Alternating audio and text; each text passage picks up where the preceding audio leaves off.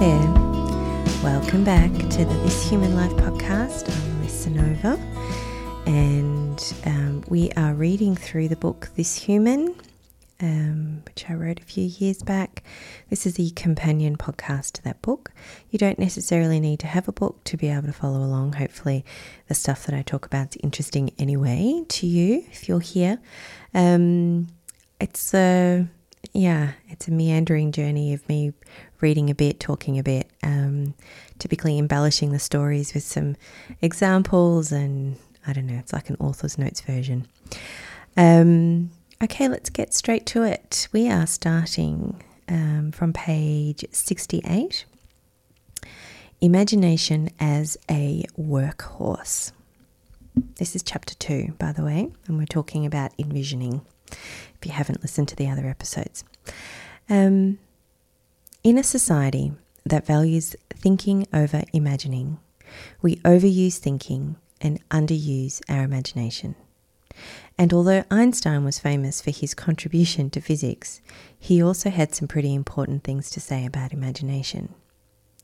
When we focus on a thought and project into the future to think about what it might or could or should be, we are using our imagination.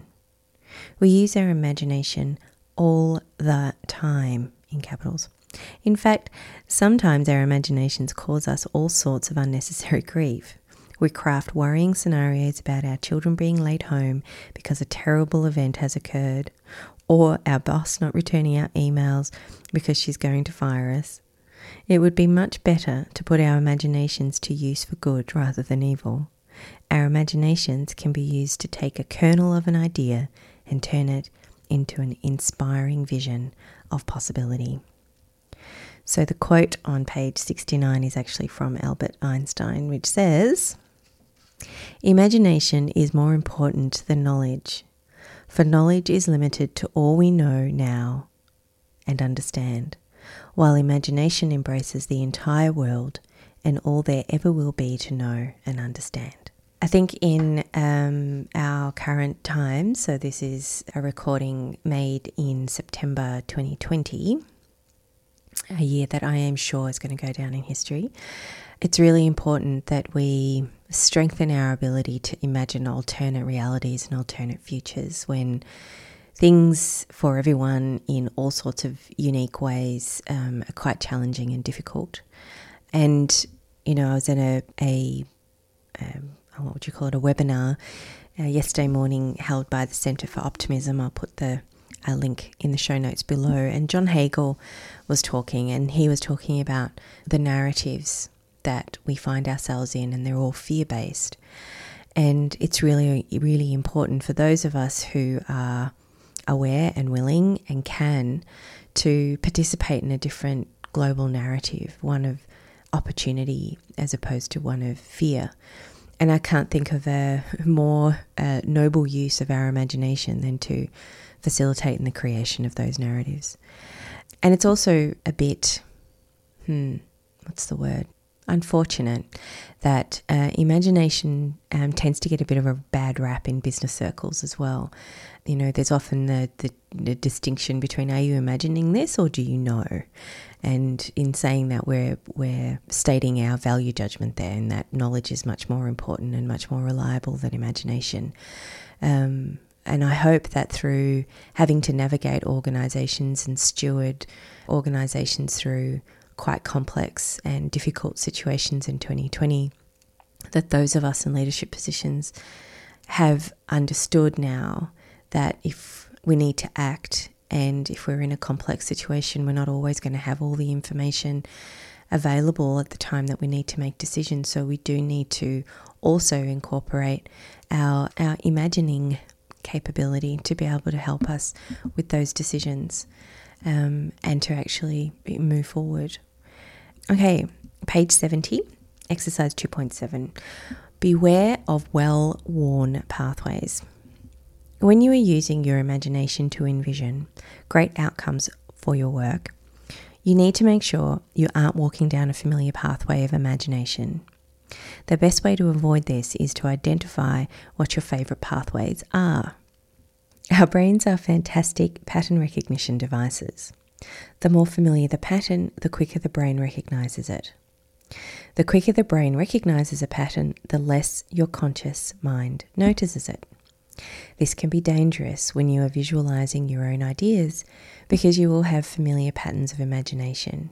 These are fueled by your worldview, your perspectives, and your values, and they can make you passionate about certain things and not others.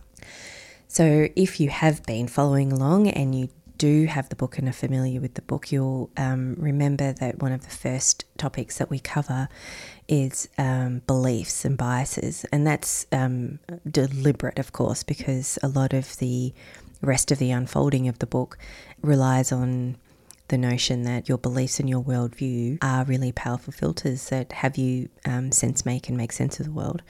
And so we need to build a practice to be able to constantly keep them up to date and constantly be aware of whether those beliefs are assisting us in what we're here to do or hindering us, and then to have some form of mechanism, and I've proposed one, to be able to rewrite them, to be able to reestablish new ones.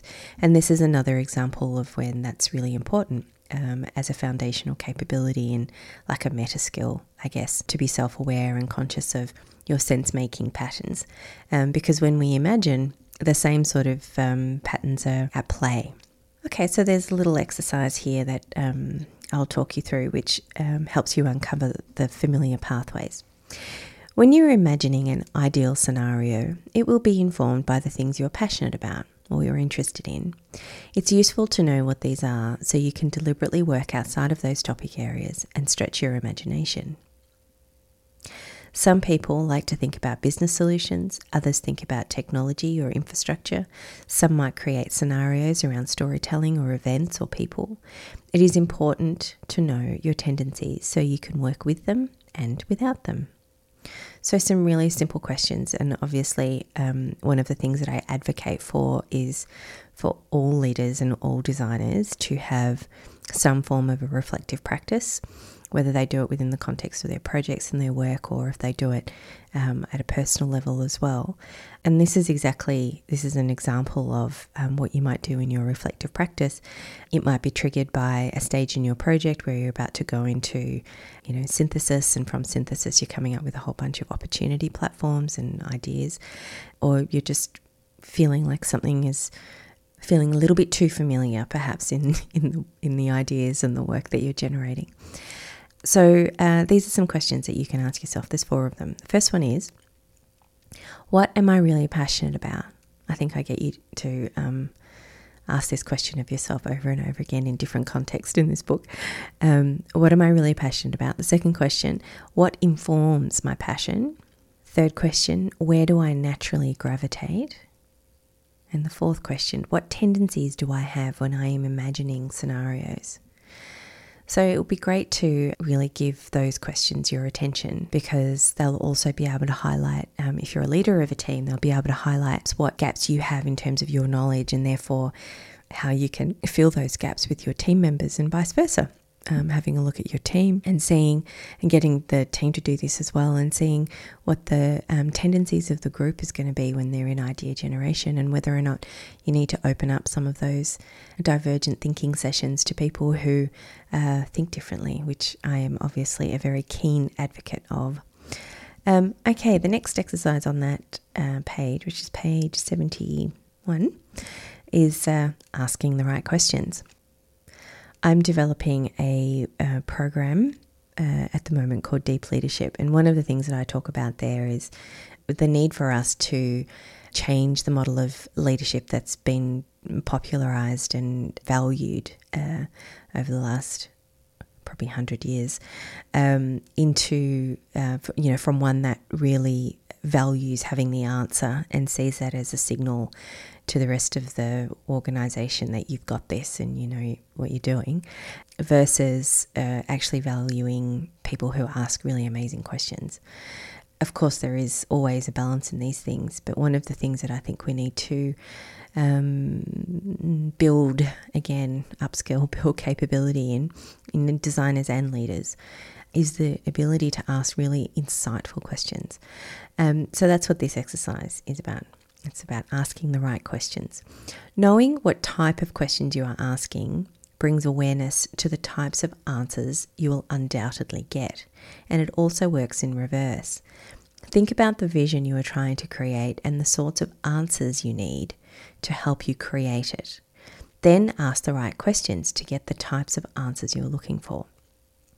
I love this. I reckon if I wanted to go back and do a PhD, there's a whole bunch of PhDs that I want to do, another PhD. But one would be on this topic, which is about questions and the crafting of questions and all of that. Anywho, okay. So there are lots of different types of questions, but I've listed 3 categories here, which I think are really relevant to the work of a human-centered designer, but also to any leader, actually, and particularly leader of human-centered designers. So the 3 categories are questions that expand, questions that connect, and questions that focus. A specific type of question gives you a specific type of answer. Use these examples of question types to ask questions that do those 3 things.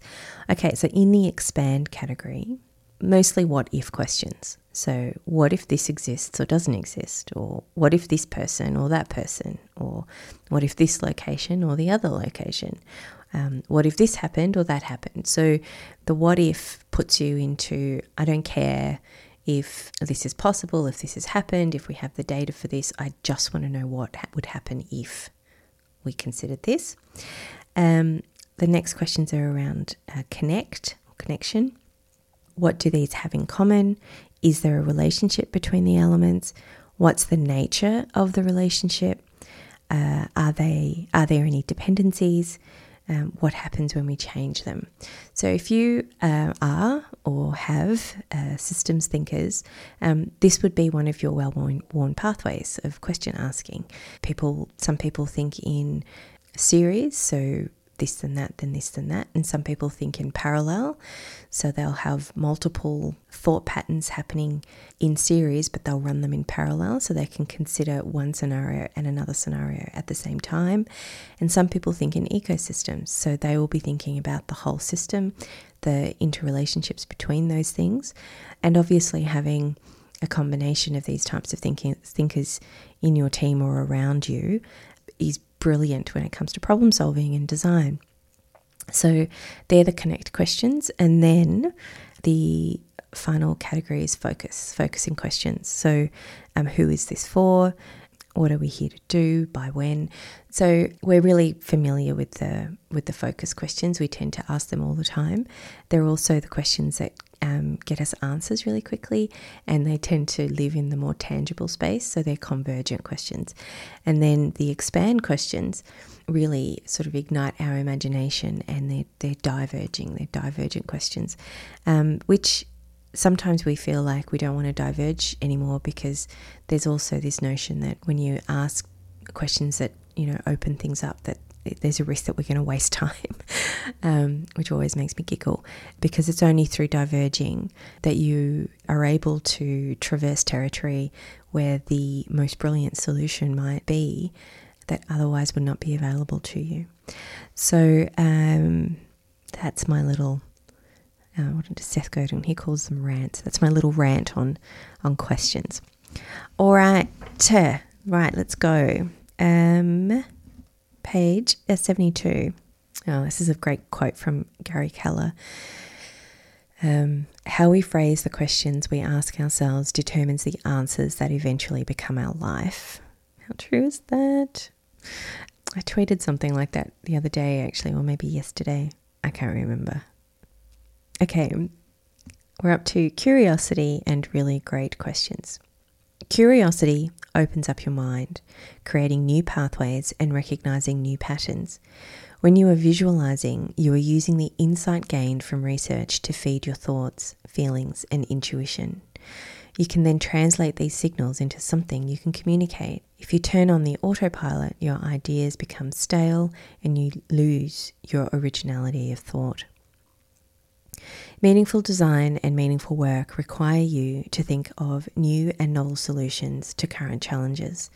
To access these, you need to feed your curiosity. This also keeps your work interesting. You don't get bored with your ideas, you become curious about where this idea is going to take you and what you might find along the way. Curiosity is your energy source. It keeps you looking, challenging the status quo and trying new things. As you are envisioning your idea, ask yourself the really big questions. What impact is possible with this idea? What type of legacy can I leave by bringing this idea to fruition? Why is this important to me personally? These questions get your creative juices flowing. They focus your thinking far beyond the details of the idea itself and more on what it might allow you to achieve for others. Despite what we have been led to believe, questions are more important than answers. It is worth making sure the questions you ask are interesting ones, so the decisions you make about your vision have interesting and meaningful impacts. Overcoming old legacies. Our education systems have made us very adept at looking for cause and effect relationships and thinking in linear problem to solution paradigms. The quicker we can get to the answer, the smarter we seem and the more acknowledgement we receive. We need to step out of this paradigm of linear thinking and open our minds and our imagination to envision an alternate reality as a result of our work. Your imagination is a unique tool. Use it to imagine things into reality. For us to have a meaningful impact on this planet and on the beings on and within it, let's not forget the insects. We need to unleash our imaginations in meaningful ways so we can dream up a better reality for all. It really is that simple and that important. Okay, I am going to wrap up there on that very important note of this is where the tweet comes in. It's obviously in the the zeitgeist of the last 2 days. That what you do matters, and that every action of every human creates the world. That's what I tweeted because it became very obvious to me in a conversation again with John Hagel on the weekend, where he was reflecting on the human potential movement and the social change movement could probably do a better job at coming together. And I was just reflecting that, they, in my view anyway, they want the same thing because every action of every human creates the world. So on that point, you can see why I'm passionate about people who lead other people and are equipped with the knowledge sets and skill sets to be able to design realities essentially that other people are going to be living within. And that every time we make a decision in that trajectory, whether we're leading people or we're designing products and solutions, we're creating the world. And so doing this type of work, the type of work that's laid out in This Human, helps you understand a little bit more about yourself so you know who's actually doing the creating. Thank you so much for listening to me again, episode 19. I look forward to reading you some more next week. I hope you have a fantastic week ahead, and hopefully we'll chat again very soon. Take care. Bye.